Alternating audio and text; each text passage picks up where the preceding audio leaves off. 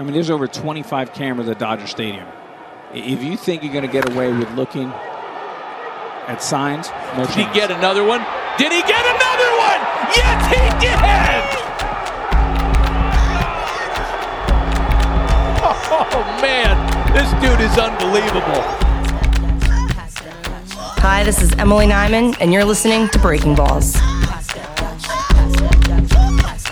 Misdemeanor on the floor, pretty boy, here I come. Pumps in the bump, make you wanna hurt something. I can take your man, I don't have to set. Welcome to episode 57 of Breaking Balls. I'm your host, Emily Nyman. I'm joined, of course, by my co-host, John Snyder. You can find us on Twitter, at BreakBallsPod. Or if you're feeling brassy, give the Breaking Balls hotline a call. 631-820-7377.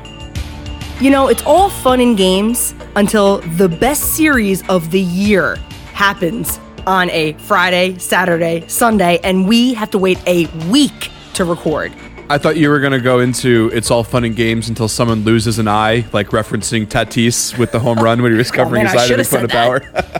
But yeah, you know, after a certain point, enough has to be enough, right? We've been bitten in the ass by this at this point. It's got to be what, like, are we going on 2 months now of this? Probably since the season started and then some. Something always happens the day after we're recording. And we had to think, like, what's the common thread here? What's the common denominator? And could it be that we're recording this right before the weekend starts, when all the best games usually are?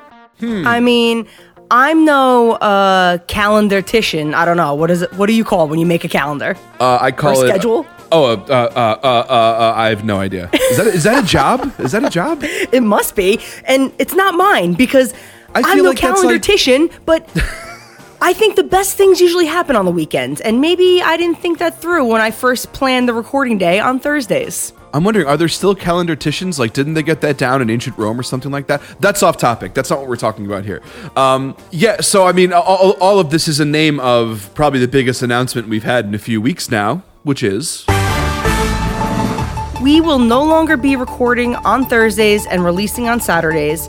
Starting with episode 58, we will be recording on Tuesday nights and releasing on Thursdays. I repeat, releasing the episode on Thursdays, so the weekend is good to go. Now, if I'm being honest, I'm a little nervous that fate is just going to be cruel to us, and now shit's going to start happening on Wednesdays instead of Fridays, but... It's going to start popping off on Wednesdays. I was going to say, we have to record eventually, right? We can't just we're just not going to record again, because I don't want to get bitten again. So, we're going to deal with it.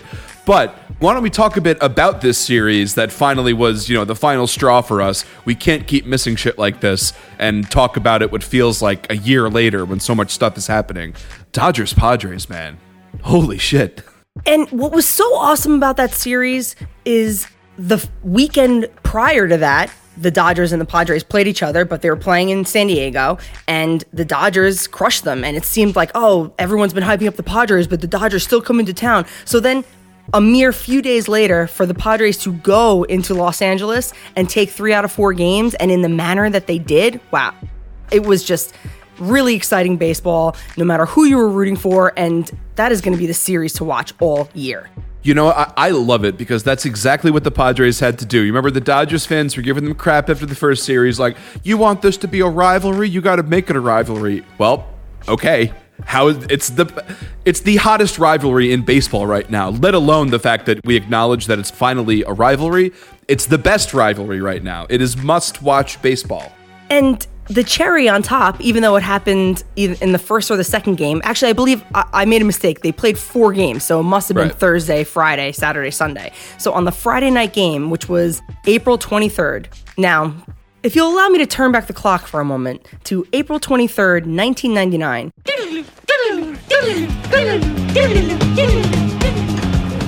Fernando Tatis Sr., playing for the Cardinals at the time, he was playing in LA, and that was the night that he hit 2 grand slams in 1 inning. We touched on this a few episodes ago, probably like 20 episodes ago, but looking from it through the lens of Chan Ho Park. And fast forward to April 23rd, 2021, everyone's talking about, that date and the Tatis family, blah, blah, blah. The Padres are in LA. Tatis hit 2 home runs in the same night. So basically, Dodger Stadium is now owned by the Tatis family. I think like legally, yeah, they have the deed now from the McCourts or whoever. Well, no, not the McCourts anymore. Whoever the fuck owns the Dodgers now.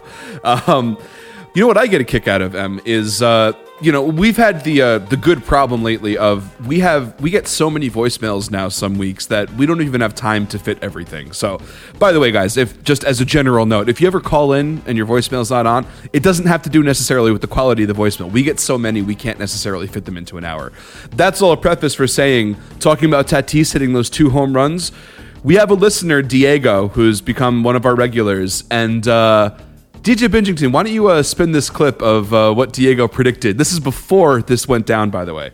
Lastly, I don't know how old you were in April of 1999, but on this day, 22 years ago, Fernando Tatis Sr., 2 grand slams in the same inning. Well, funny thing is, Fernando Tatis Jr., playing for the Padres, playing at Dodger Stadium today, going to be a night game. Hey, maybe it could happen.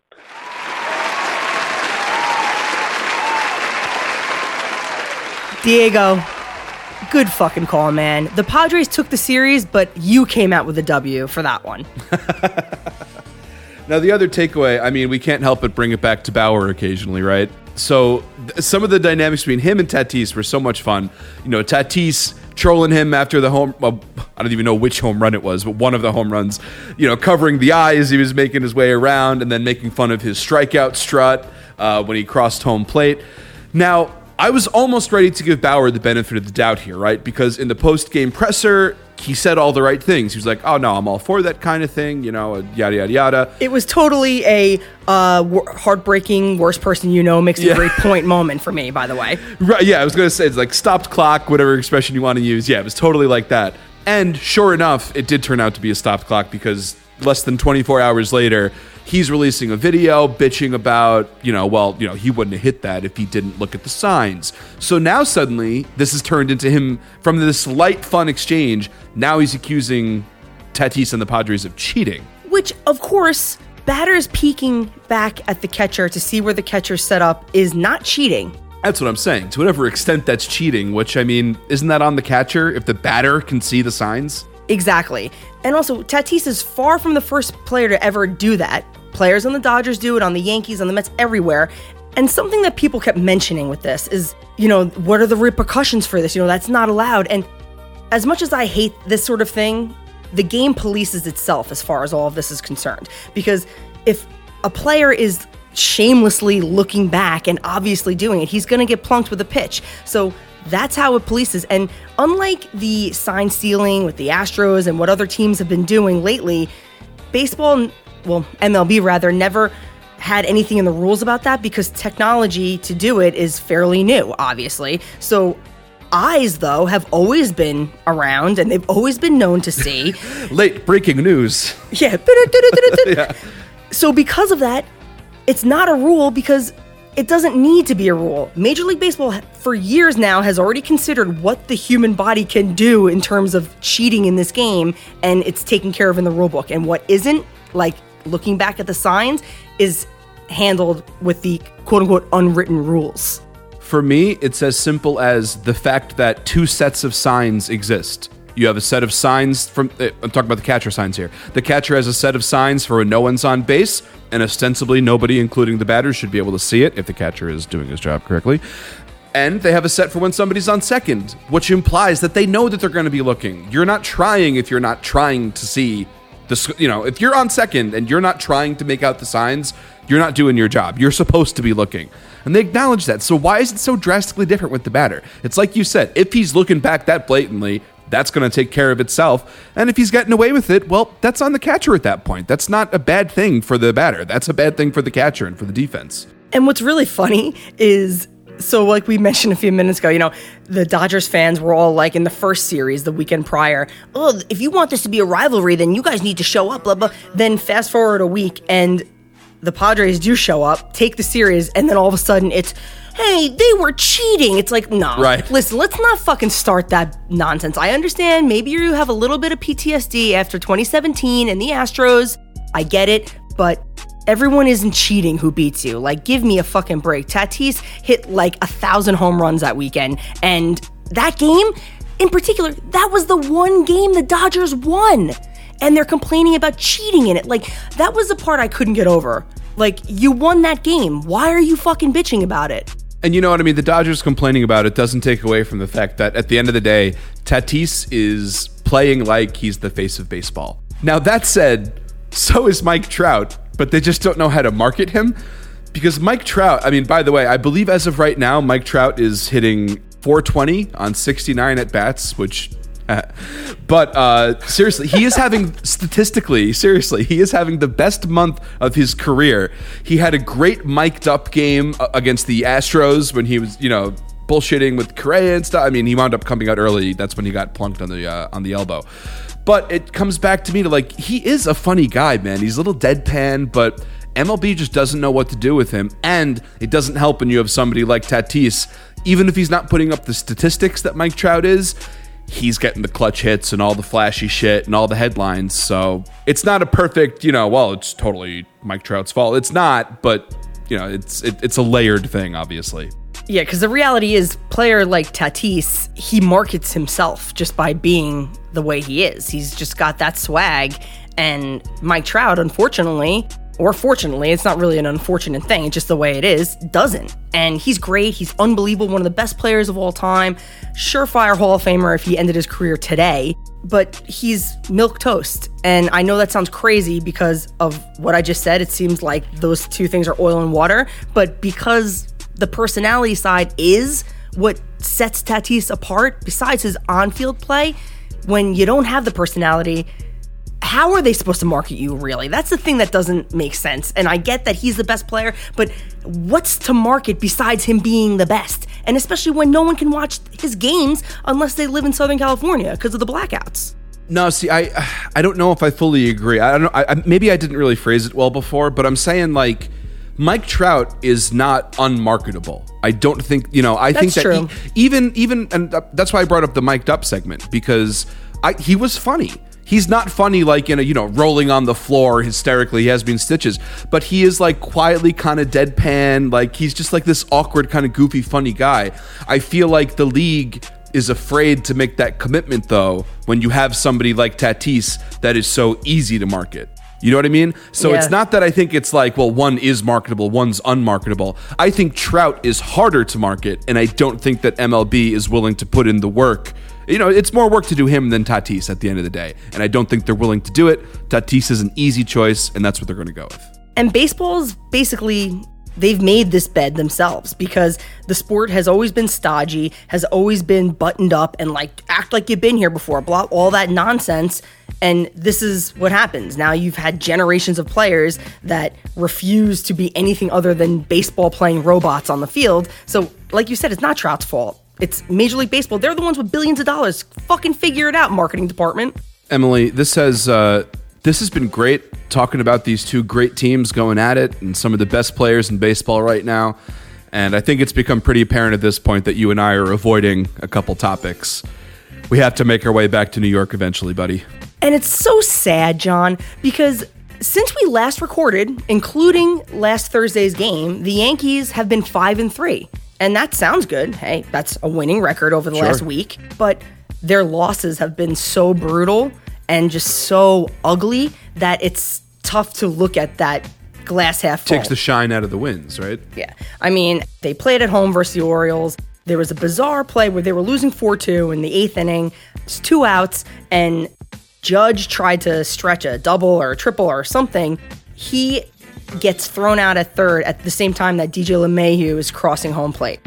So at first, the call on the field was that the run was counted and it was going to be 4-3 by the end of the inning. Then the umpires brought it back, said that Judge was out before DJ crossed the plate, and Boone didn't challenge it right away. He waited to challenge, and while in his defense, it was a little short, the umpires gave him, because then by the time he came out, he was like, I can't challenge it. They weren't going to let him. He gets tossed, and the whole thing was bizarre because, first of all, what are you waiting for?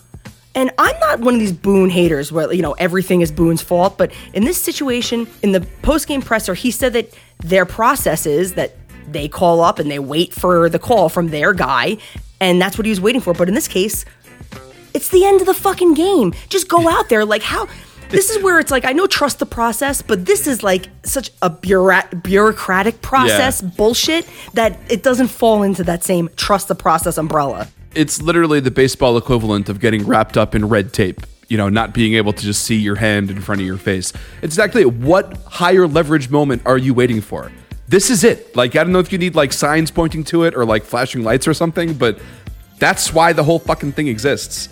That was baffling, man. And it's just, and I say this every week, right? We'll get into the Mets in a minute, but it's looked out of sync. The Yankees games that I've been able to watch. The glaring play that sticks out to me was, I forget who your third base coach is, but when he sent, I think it was Stanton, Stanton must have been out by like 15 feet, 10 feet, something like that. Yeah. And in Stanton's defense, he did slow up because he knew he was dead. So there's no reason for him to go because he got thrown under the bus there. He never should have been sent. Yeah, it was ridiculous. I mean, thankfully they won that game and they were already winning like 4 or 5-0 at that point. But they've been making bonehead errors on the bases.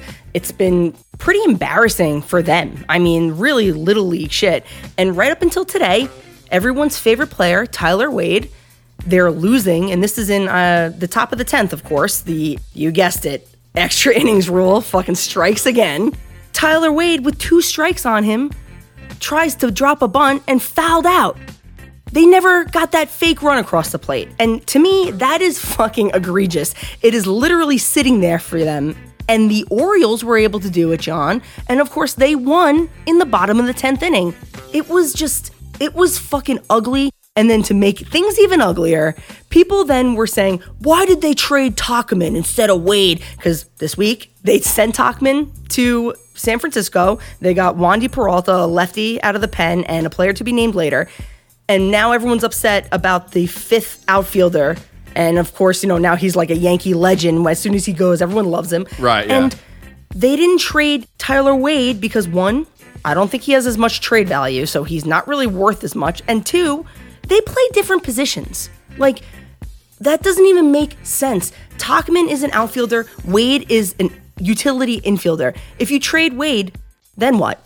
Tauchman's going to fucking play shortstop if Gleyber gets hurt, and this team's getting hurt all the time. We've seen that in the last few years. So we need these backups. Like, I just don't understand how people think. Yeah, it's that economics term that escapes me again, which is that, and I'm sure Max will get me here, but it's the thing where you value something more when you have it, disproportionately to its value, irrespective of everything else. It means more to you because suddenly you feel like you're giving something up, Don't it always seem to go that you don't know what you've got till it's gone? This is probably as good a segue as we're going to get into the Mets, because I do have to say something, because you guys lost a game to Matt Harvey. I wasn't even going to mention that. I have to, just because I hear a lot of hate for Matt Harvey from Mets fans, and I don't understand it. And maybe this isn't the best timing because he just beat you guys, so that's not what this is about, though. I'm genuinely happy for the guy to see the comeback that he's made. I'm of the opinion that if you were a Mets fan and you enjoyed any of those, Dark Knight era Harvey days back, 5-6 years ago, you got to be rooting for the guy, man. I mean, he's human. It was, too much, too fast for him. Who are all of us to say that if we had all the money in the world and lived in New York City in our early 20s, we wouldn't be banging Kate Upton and going to Rangers games on blow, right? Who knows? Kate Upton, are you telling me that Verlander's wife banged Harvey first? Oh yeah, they did date, right? I'm not making that up. Oh my God! I mean, I'm almost I hope positive so. that they were together, like when he was on. I know Max is going to be like, "This isn't my job," but Max, I hope you get us on that one. This is way above my pay grade. Yeah. So congratulations to Harvey on the comeback, not specifically on beating the Yankees, but it's impressive to be able to do it again. And that's really it for New York baseball, right? Oh, is it, John? Yeah, I don't want to talk about the Mets. Can we talk about the Mets versus Red Sox with DeGrom on the mound yesterday? You know what? A couple weeks ago, you asked me, kind of sarcastically at the time, as the resident expert on having an ace with no run support, you had asked me about an upcoming Cole start you were worried about. And I made some comment about, you got to enjoy the pitching for what it is. And that was easy to say when DeGrom had the game that he had a week and a half ago. But this was a classic case of, 6 innings, 1 run, and we lost. And to who? Nick what's his name? Varetta? Oh, I don't even remember. They got 2 hit by him. Pavetta, I think. This guy outpitched DeGrom. Well, he didn't actually, but the Mets lineup made it look like he did. Right, that's the thing is like if you don't look at the offense for a second, which is what I've been trying to do for the last 24 hours, is not look at the offense. The pitching was outstanding. The Red Sox have had a super hot offense to start the season, one of the best in the league so far. We held them to 3 runs over 2 games. That's pretty fucking good. We shut them down. We scored 1 run over that span. A single run over 2 entire games of baseball. The offense is just non-existent. Aside from Davis, Alonso, McNeil's hit a couple the last few days. That's it, man. Lindor, Conforto, Smith, they're all dead. They're all just, it's lifeless at the plate. It's not even just that they're getting beat. They're, I don't know, the approach or whatever that they're taking, it's dog shit. It's dog shit. In their defense, and even in the Yankees' defense for a minute, and basically all the teams, because right now, as far as the batting averages up to this point in a regular full 162-game season, over the course of the last 10 years, this is the lowest batting average league-wide. It's at 232. And mind you, 2020 isn't counted in that because there was no April or March baseball. It's also worth remembering this is a carryover from last season for the Mets. We led the league in batting average last year, and we currently are last in batting average with runners in scoring position. That juxtaposition will not win you games. Now, don't fret, John, and Yankee fans listening, don't fret either, even though I know we make fretting a national pastime, but this year was bound to be different, if for no other reason than the season that preceded it. Normally, they play an entire 162-game season with a full spring training in the beginning, and that didn't happen last year. So minimal baseball was played. This year was bound to start slow. There was bound to be injuries. There was bound to be dips in production, and that's what we're seeing. So I think that we're going to see that batting average raise for the league. We're going to see it for the Mets, the Yankees, and things are going to start getting back to normal as the teams start warming up a little bit. But the early season freakouts are being extra freak-outy because of that dip, but it's the entire league, everybody. Well, I mean, yeah, and if you look at it over the course of the 10 seasons, the chart that you're talking about, it really kind of answers, everybody's complaining about, they hate the batters, new approaches and all that shit. Well, strikeout percentages are up as average is going down, and that pretty obviously tells you that's because pitchers are throwing harder and they're throwing more strikes really hard in the strike zone. And basically every team has a guy like Jonathan Loaizaga who's coming into the game in the 8th inning, 7th inning, and he's throwing fucking 101. Right, and so as a batter, you have to adjust to that. You can't bat like you batted in 2010 anymore because you're not being pitched to like they were being pitched to in 2010. And speaking of going into the past, Shohei Ohtani, this week, he became the first player since Babe Ruth to start a game on the mound and lead the league in home runs. That guy is fucking insane. He's a machine, man. He's like, as far as a two-way player goes, I mean, it's like, because everyone's, with DeGrom, his bat has been, for as much as a pitcher's bat is going to be hot, his bat has been hot to start the season. And it's funny because, Ohtani is not as good a pitcher as DeGrom, but he's a way better hitter. So it's almost like a little bit of a reverse, except, I mean, let's be real. If we're talking about like on the whole, both sides, Ohtani's probably a little bit better. But I don't know about that. Well, think about it. No. Well, think about what I'm saying. Like as far as you take his pitching ability and his hitting ability combined, I don't think combined DeGrom's is as good. DeGrom's pitching is way better than Ohtani's. But I think that the gap between Ohtani's hitting and DeGrom's hitting is even bigger than that pitching gap, if that makes sense. I feel what you're saying, and I feel the support of Ohtani, because a lot of people have been like, I'm not impressed by him. And it's like, first of all, yeah, you are. Yeah, exactly. How are you not impressed? Yes, you are. And like you said, this guy's hitting fucking monster dongs. Monster. I mean, that one that he hit on that ESPN broadcast is insane. And my favorite thing, though, about Ohtani, real quick, is that anytime he does something at the plate, that'll be like take that, DH people, as if he's not the fucking anomaly. Yeah. He plays in the AL, you idiots. Now, we had our obligatory complaint about the extra innings rule, which will happen every single week, basically, because there's been a ton of extra inning games. I feel like more than normal, and that could be wrong. I could just be thinking that because of this dumb rule. But it's not the only dumb rule that's pissed people off this week. The Diamondbacks They played a doubleheader against the Braves, I believe, and Madison Bumgarner, he threw a no-hitter. But it is now... Did he, though? Now they're saying it's not a no-hitter because it was only 7 innings, and Major League Baseball literally said, basically, we don't know what could have happened in those 8th and 9th inning if there were it. So we're just going to call it a special event or something like that.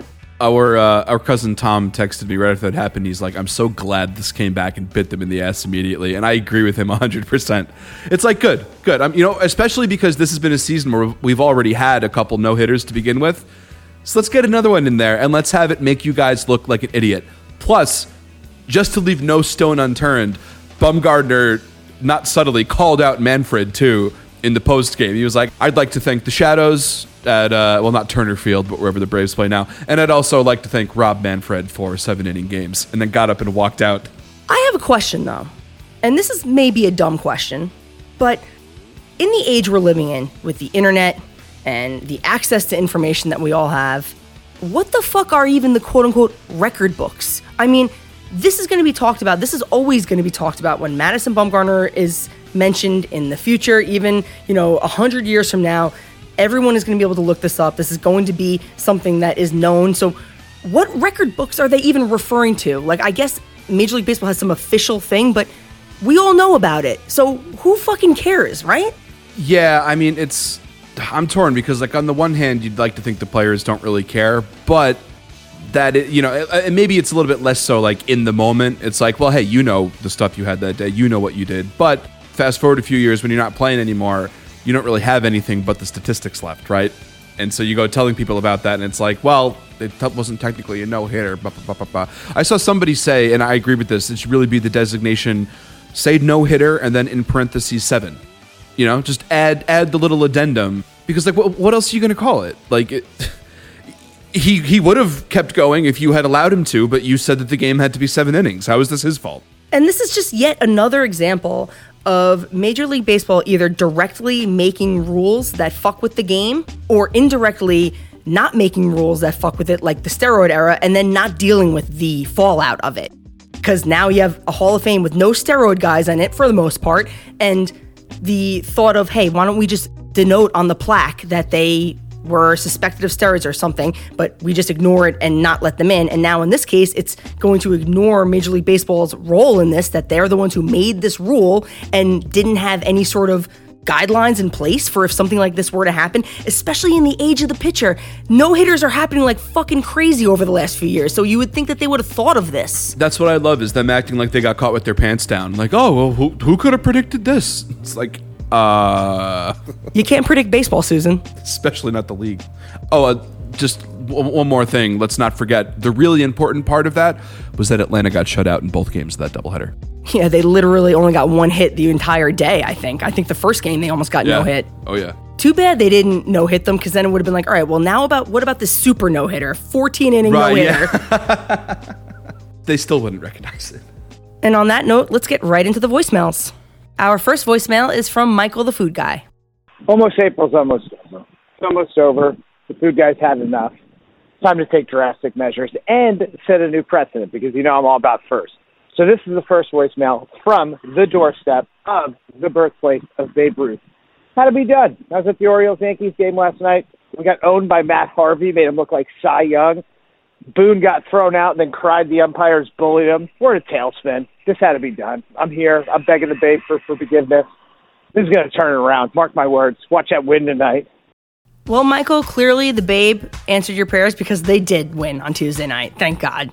And then in traditional Ruthian fashion, he drank too much, didn't wake up for the afternoon game today, and the Yankees lost. Michael, thank you so much for your call. Our next call is from Bubak. We back in the saddle. Woo, yo, kids, it's Bubak, standing on flat earth. I don't want to take all the credit, but I will. It's clear Cashman heard my voicemail last week and took my advice. Cash is listening to this here porn. Kids, I mashed the panic button super early. And after the last 3 games in Baltimore, I'm mashing the let's fucking go button. Better yet, you know what? Jason Aldean says it best. We back in the saddle. Fuck yeah, let's go! Woo! Bubak, I have to thank you for that call because, as you heard, I was pretty down in the dumps about tonight's game because they lost, or today's game in the fashion that they did, but they did have a 5-3 record over the last week, and you're right. I think they are back. Barring tonight's embarrassing game, the Yankees have been swinging the lumber well, they've been pitching well, so I'm hopeful. It's just funny to me, and Bubak is certainly part of this movement, how much the Yankees fan pendulum swings so quickly. Like before that Orioles series, you guys were ready to just write off the entire season, and now suddenly it's like World Series is a sure thing because you won 3 games in a row. We are a mercurial bunch, John, and that is my third take, and I nailed it. No, I don't do 2 takes. I don't do retakes. Bubak, thank you so much for that jolt of enthusiasm and your call. Our next call is from Dave. Hey, Nyman and Snyder, it's Dave. It's been a while. Sorry I had some eye surgery, but I will say watching the Mets on painkillers is far better than not. So obviously some of the Mets fan base is probably panicking after yesterday's loss to the Red Sox, but I sort of calmed down a little bit and I realized that, the Red Sox are probably the hottest team in baseball right now, if not one of the. And they're scoring the most runs, and we held them to pretty low runs, So it could have been much worse, but there's also no denying that the Mets bats are pretty cold. And I'm seeing on Twitter already people are talking about firing the hitting coach, which I always think is really stupid because none of the hitters are hitting differently than they did in years prior. So the hitting coach hasn't changed any of their methodology or anything. So, is it just like a typical slump? These things happen. My dad used to say you can't win the league in April, but you can sure lose it. And we're certainly not losing it. So I don't think it's time to panic. But what are your guys' thoughts on that? And then it led me to another thought about the Mets in general and our fan base and how we just grow these sort of crazy attachments to players. It made me think of, when we were going to trade some other players and we didn't, and they came out crying and stuff, and everyone was like really super glad that they didn't get traded. But, if these players, Wilmer Flores, obviously, if these players aren't the best, what is the attachment? Just because they came through our farm system, what's the difference? The idea of baseball is to win and have the best team possible that your team can put on the field. So right now, and it's just looking back to when I was originally a Mets fan to where I am now, it's like, we basically have 2 first basemen and we have a guy that can barely play third base. We don't have elite outfielders. We've got too much starting pitching. And it just makes you wonder, what are they going to do? What is their plans? Obviously the plan isn't to have, Alonso or Dom DH, because obviously when Cano comes back, that's going to be his spot, because I'm pretty sure we're going to have the DH after the next collective bargaining. So what is their long-term goal here? What are they planning? We have 2 first basemen. It's just not working. Last night, not to put it all on Dom, but that was a catchable ball. That's the ball I think Nimmo catches. And I think there was a similar play in Colorado, and I think another one in Chicago, and it's just, we're playing a substandard left fielder, and it's not his fault. We have 2 first basemen. And so I think that we need to be a little bit more cold and calculating about putting a team together. It's not personal. If we traded Dom or we traded Alonso to get a top player to fill a hole, make us more competitive, is that necessarily bad?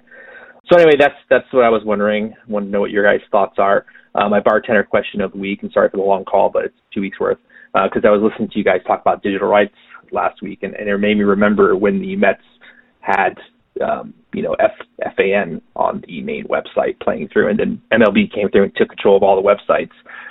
So there used to be a guy who used to run a website, a fan site, named Brian Hoke. You probably know him as a Yankees fan, and now he's the Yankees reporter, but he was a staunch Mets fan. And it got me thinking, would either of you give up your fandom to work in MLB or be a reporter? So in other words, if you were suddenly offered a job to cover the White Sox, would you be able to do it? All right, guys, thank you. Sorry for the long call. Hope you guys are well. First, Dave, I agree. I think it's crazy for the Mets in a pitcher's park that was built specifically for their franchise model of always having really good pitchers to have a guy like Dom Smith in the outfield. You need guys that can move and that can cover a lot of ground, and he just can't do it. And would I cover another team? Absolutely. I literally, and I'm not exaggerating, all I do is watch baseball from the time I get home from work until 1 o'clock in the morning every night, no matter who's playing. So yes, I would be able to cover any team. So Dave, just in order, I agree with you. The whole fire Chili Davis at the end of April movement is fucking ridiculous. We talked about this last week. These professional hitters, this is not... It would be a tokenism move to make the fans feel better. Like, oh, they're doing something. And it would not have practical results that we're all expecting. So, no, Chili Davis should not and will not lose his job right now, at least. I agree that the optics of what's happening, the team overall suck right now. But yes, it's still too early to panic. I know that excuse is starting to feel old, and I'm right there with you on that. It sucks having to say it, but it's the same kind of thing where, like, if we had this stretch in the middle of the summer, people wouldn't be freaking out as much. But right now, we don't have a stretch of good baseball to fall back on and feel better about, that we've shown that we can do it, and this is just a slump.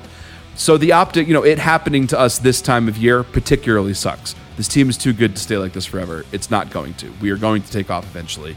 It's just a matter of when. As far as overvaluing the players, yeah, man, and again, it comes back to that economic term that I can't think of right now. I'm not going to waste time trying to remember it, but this is why fans are not the GM, right?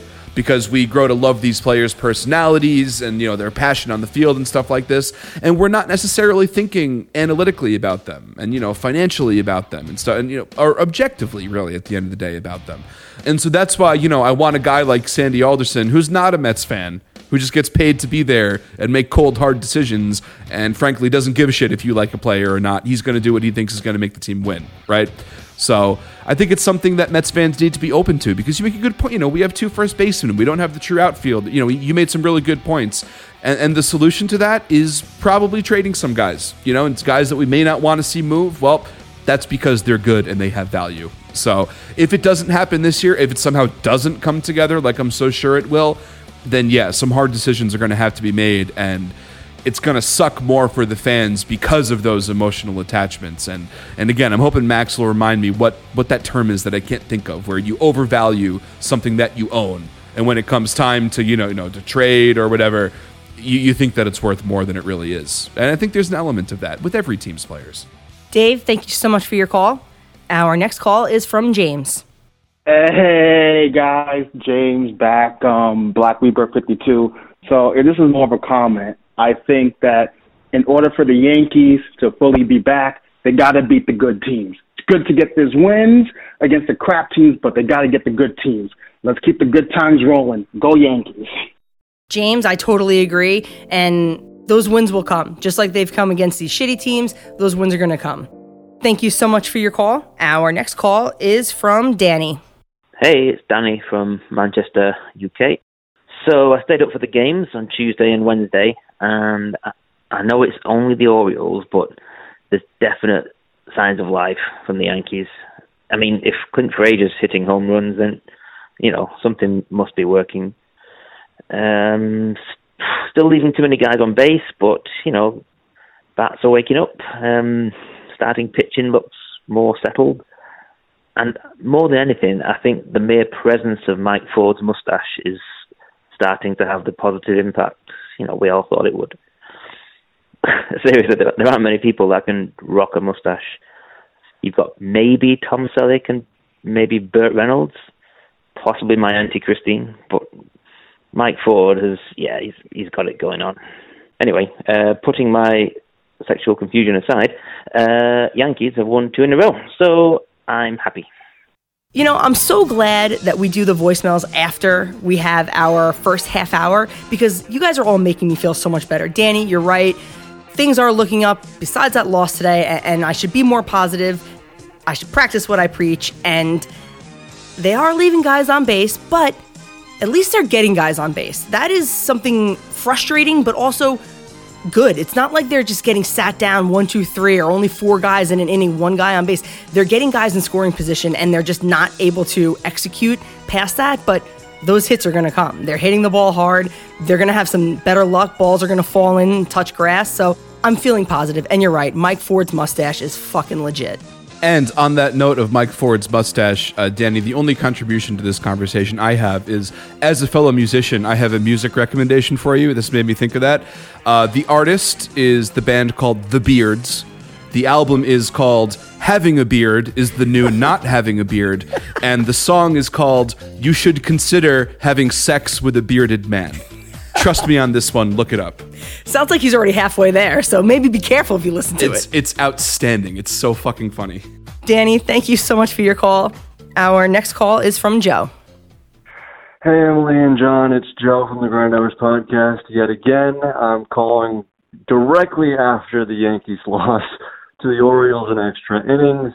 And my question to you is, do you think it's time for the analytical department to do some spring cleaning? Whoever hired the analytical department needs to go. The Yankees seem pretty much dead last in analytical thinking and baseball IQ and base running, all the little things to make you a winner.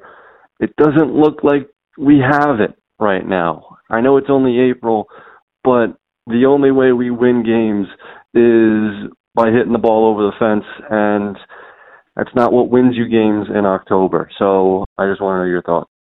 Joe, I don't know if I would jump right to blaming the analytics. I think in situations like these, when teams are on skids and they're playing bad baseball, overall, we want to look for someone to blame because we want it to be an easy fix, like firing the hitting coach, firing the manager, rehauling the analytical department. But have we all ever thought about just that this is how this game is played? It ebbs and flows, and sometimes the onus is on the players. I mean, they're the ones who are on the field. These guys know how to run the bases. They know how to do all these things. They're just having bonehead moments, and it's because they're not quite clicking yet, and they will fall into place. I have total faith in that. And also, Joe, thank you so much for having me on your podcast. Everyone listening, I was on Grind Hours podcast with Joe this past week. We talked about our 5 must-see at-bats, and it was a must-listen episode, if I do say so myself. Joe, just very briefly, man, I know you're frustrated. I get it. Even from my side of, New York baseball, I get it. But, you got to be careful not to fall into hyperbole. Saying that the Yankees are last in analytics, last in baseball IQ. It's way too early to say anything like that. We need a bigger sample size. And, you said it yourself, so I'm going to take the opportunity, being that even with our new recording schedule coming up, we're still going to be recording the next episode in May. So it is the last time I can say it. Me. It's April. Joe, thank you so much for your call. Our next call is from Eddie. Hey, this is Eddie Soto, Eddie J. Soto on Twitter. Here to talk about the hit by pitch to Bryce Harper and then to Didi Gregorius. I think there was a huge amount of opportunity for the umpires to handle that situation before Joe Girardi got ejected. One of the things they could have done is at least warn the Cardinals right after the hit by pitch to the face of Bryce Harper, allowing Genesis Cabrera the opportunity to look back at what he just did and say, hey, you know what? I'm just going to throw it down the middle the next one because I obviously do not have control over my pitches. The next one, he hits Didi Gregorius. And no ejection for Genesis Cabrera. And I'm not saying the ejection should have happened for purposely pitching or purposely giving a hit by pitch, but the risk of hurting hitters. I mean, you have Bryce Harper being hit by face, Didi Gregorius being hit as well. How much more of a risk factor does the Phillies lineup have to face with Genesis Cabrera? I think there should be an ejection just on the health of the opposing hitters. It's not fair. You can't allow yourself to feel comfortable at the batter's box with a pitcher that can't control his pitches. You won't be able to set yourself up for anything. So, yeah, that's my thoughts. I think Genesis Cabrera should have been ejected just on for the safety of the Phillies hitters. Thank you. Bye-bye. To be honest, Eddie, I do agree with you in that they've thrown out guys or they've warned guys, I feel like, for less. I mean, that the stuff with the Astros and the Dodgers last year, Joe Kelly got suspended and fined, and he didn't even hit anybody. He just threw in their vicinity, and that was enough. I mean, I don't think he was removed from the game. I can't remember correctly, but he did have some sort of punishment. Now, this is different in that they assume the intent wasn't there, and I agree. I think this guy just lost a little control. There is a side of it that they are the best pitchers in the world, and the assumption is that he'll be able to regain control. If this were like a high school game, then yeah, they might call it quits if some guy's throwing 95 and just hauling off and hitting guys. But in this case, they assume that Genesis can get it under control and get himself calm and collected. This is one of those cases where I see both sides. Like, I don't think that the umpire necessarily made the wrong call per se by not ejecting him. That said, with the understanding that all ejections are a judgment call on the umpire's part, right? I think he maybe should have considered it, because at that point, intent, on the one hand, yeah, okay, intent is all that matters, but at the same time, it kind of doesn't matter, because the result is what it is, right? A dude gets hit with a fastball in the face, next guy gets plunked in the ribs. It's like, well, who are we to argue, he meant to do that, he didn't mean to do that. Get him the fuck out of there. To me, and I know that's gonna, for whatever team he's pitching for in a given situation, that's shitty for that team, the fans are gonna call foul, yada, yada, yada. But Eddie, I agree with you. I think player safety is paramount. I think the ump needs to take control of that game back. And I think that, yeah, he needs to get kicked out for that. And, even if it wasn't on purpose, I'm sure he feels terrible about, hurting Harper like that. And I'm sure he's embarrassed that he couldn't get his control back and he hit Didi. All those things, intent, emotions, whatever, at the end of the day, the results are what they are. And if you are, you're endangering players like that, you got to go, man. Come back next time, figure it out in your bullpen session. You can't do that shit at this level. And to be fair, though, on the other hand, as far as the hitters are concerned and their ability to step in the box and not be afraid to get hit, that's part of the game. And that is something that literally sets apart major league hitters and the rest of the baseball world, is that they're able to step into the box without fear. And if you were or I were to step into the box, we would be hitting the deck literally on every pitch, because it looks like every pitch is going to hit you. So whether the next batter is scared or not, that's his mental thing to deal with. And then he needs to get it together, because being afraid to step in the box is something that they can never have affect them, because if they do, they're done. And it's something that we kind of take for granted with how tough these guys are. Like, you see them, when they do get hit, they barely flinch. They'll just take it and all right, go. That is so hard to do. It's like you said, Em, we would be running for our lives if that happened. I'd be running home. Eddie, thank you so much. Not home plate, home, like my house on Long Island. Eddie, thank you so much for your call. Our final call is from Quinn. Hey, it's Quinn. I wanted to talk about how the 3-batter minimum rule is pretty stupid, because last night, I don't know if you saw this, but last night with the Cardinals and Phillies game, they put in a relief pitcher, and the very first pitch, he hit Bryce Harper in the face with a 97-mile-per-hour pitch. And then the manager wanted to take him out after that. But then the very next pitch, he hit Didi Gregorius in the ribs, and then he still couldn't take him out because of the stupid 3-batter minimum rule. And Joe Girardi, understandably, was really, really upset and got ejected. And I think that maybe because of this, manager should make a sign that says, spike the next pitch in the dirt and then start arguing balls and strikes to get ejected to avoid the 3-batter minimum rule, because, yeah, that rule is pretty terrible in that context. Quinn, I didn't even think of that aspect, that, of course, they couldn't take him out because of the 3-batter rule, and I don't really know how to solve that. I think that this is going to be one of those situations where it's such a anecdotal and rather unfortunate, but it's still something that happened. But when is that ever going to happen again? So I don't know if Major League Baseball is going to take that and be like, you know what, maybe we need to change something. It was just an unfortunate side effect of maybe a dumb rule, but a rule nonetheless. Quinn, I liked your suggestion about, why don't they just purposely spike a pitch to get ejected? But no. Why stop there? Just charge the batter in the box. Just run at him, throw a punch, you'll get ejected. It's quicker, it's easier, Quinn, thank you so much for your call, and thank you to all of our callers. You guys are amazing. Anyone else listening wants to get in on the fun? Give the Breaking Balls hotline a call. 631-820-7377. As always, we are going to end this week's episode with our top 3 performances of the week, and I'm going to kick it off with my number 3. Had to go with Tatis Jr. He absolutely went off against the Dodgers last weekend. He hit 5 home runs, 9 runs, 6 RBI. His batting average 444, slugged 500. His OPS was over 1.7, so it was just a fucking unreal series for that kid. I feel like 3B should be Diego calling that he was going to hit those 2 home runs. Seriously, it is. All right, so my number 3 is Bumgarner's 7-inning no-hitter. And you may be asking yourself, shouldn't that be a little higher on the list? Well, thanks to Rob Manfred, we'll never know if it should have been. My number 2 is another junior, this time Vlad Guerrero Jr.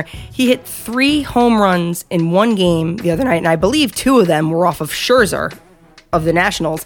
And guess what? His Hall of Fame dad never hit 3 home runs in a game. So finally, only in like his second season, he's one-upping his Hall of Fame dad. I'm loving this trend. All right, so my number 2, this was awesome. So in a game where the Cubs were beating up on the Braves by double digits, they were down like 10-0. This is prime position player pitching time. And so Anthony Rizzo got the call, and he was actually doing not too shabby. He was throwing like, mid-70s, and Freddie Freeman comes up, and he gets 2 strikes on him, and he strikes him out with a 64-mile-an-hour curveball. He wants to punch him out so bad.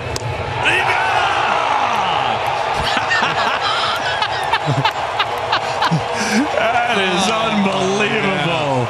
Absolutely dirty. And both the players were laughing the whole time. Freddie's joking like, oh God, he has this over me forever now. I just, when a game breaks down like that, you got to have fun with it. And that was one of those fun, personable moments in baseball. It was great to see. My number 1 performance of the week is none other than my ace, Garrett Cole.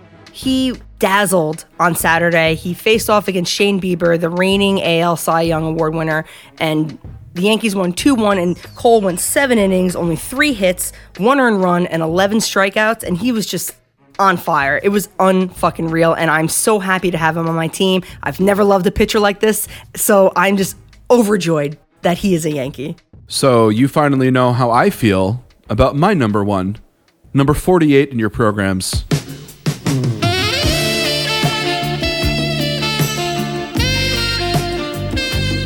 Number 1 in your hearts, and number 1 in pitching, Jacob Anthony deGrom. So, we talked about what happened against the Red Sox with deGrom. He pitched a gem, didn't deserve to lose, gave up 1 run, classic. What I want to talk about is the start before that, which is, I don't even know if it's debatable. It was probably the best game he has ever pitched. He set his personal record in strikeouts in a single game with 15. He didn't walk a guy. He got a complete game shutout. And the Mets scored 6 runs behind him, which that really had nothing to do with. Well, actually, I can't say that had nothing to do with him because he definitely either scored a run or drove one in. I forget which, but he definitely had something to do with some of those numbers. But yeah, we are witnessing greatness. We are witnessing an all-time pitcher. We are witnessing a legend. And sometimes you got to pinch yourself. And, even when deGrom is not on all the way, we get what we got against the Red Sox. 6 innings, 1 run, I think maybe 1 walk, if any, 9 strikeouts. When he is on, we get what we got a week and a half ago, which was just, what else could you possibly want? That's the best pitcher in the world at the top of his game. It's amazing to watch, and it's important to recognize it for what it is in real time. And he also set a made Major League history that night because he reached 50 strikeouts in only 4 games, and that's never been done in the history of the game. And he, against the Red Sox, he upped it to 59, which ties Nolan Ryan's record for the most strikeouts through 5 games. That's some rarefied air up there. And if I could just say one last thing, my little fun favorite fact was going into that game against the Red Sox, deGrom's ERA was sitting at 0.35. He gave up that run in 6, which drove it all the way up to a 0.51. Unreal. That about wraps it up for Breaking Balls this week. And remember, everybody, starting with episode 58, we are going to be recording on Tuesday nights and releasing our episodes on Thursdays, and this is going to be for the rest of the season, basically. So one time only, you get 2 Breaking Balls episodes in a single week. So you know what that means? We are going to need a whole new bag of voicemails. So anyone listening, you want to get in on the fun, feeling brassy? Give the Breaking Balls hotline a call, 631-820-7377. You could also find us on Twitter at BreakBallsPod. And we want to thank our amazing producer and engineer, DJ Bingington. You can find him on Twitter as well, at DJ BINGINGTON. And we will catch you guys next week. Misdemeanor on the floor, pretty boy, here I come. Pumps in the bump, make you want to hurt something. I can take your man, I don't have to sex something. Hang him out the window.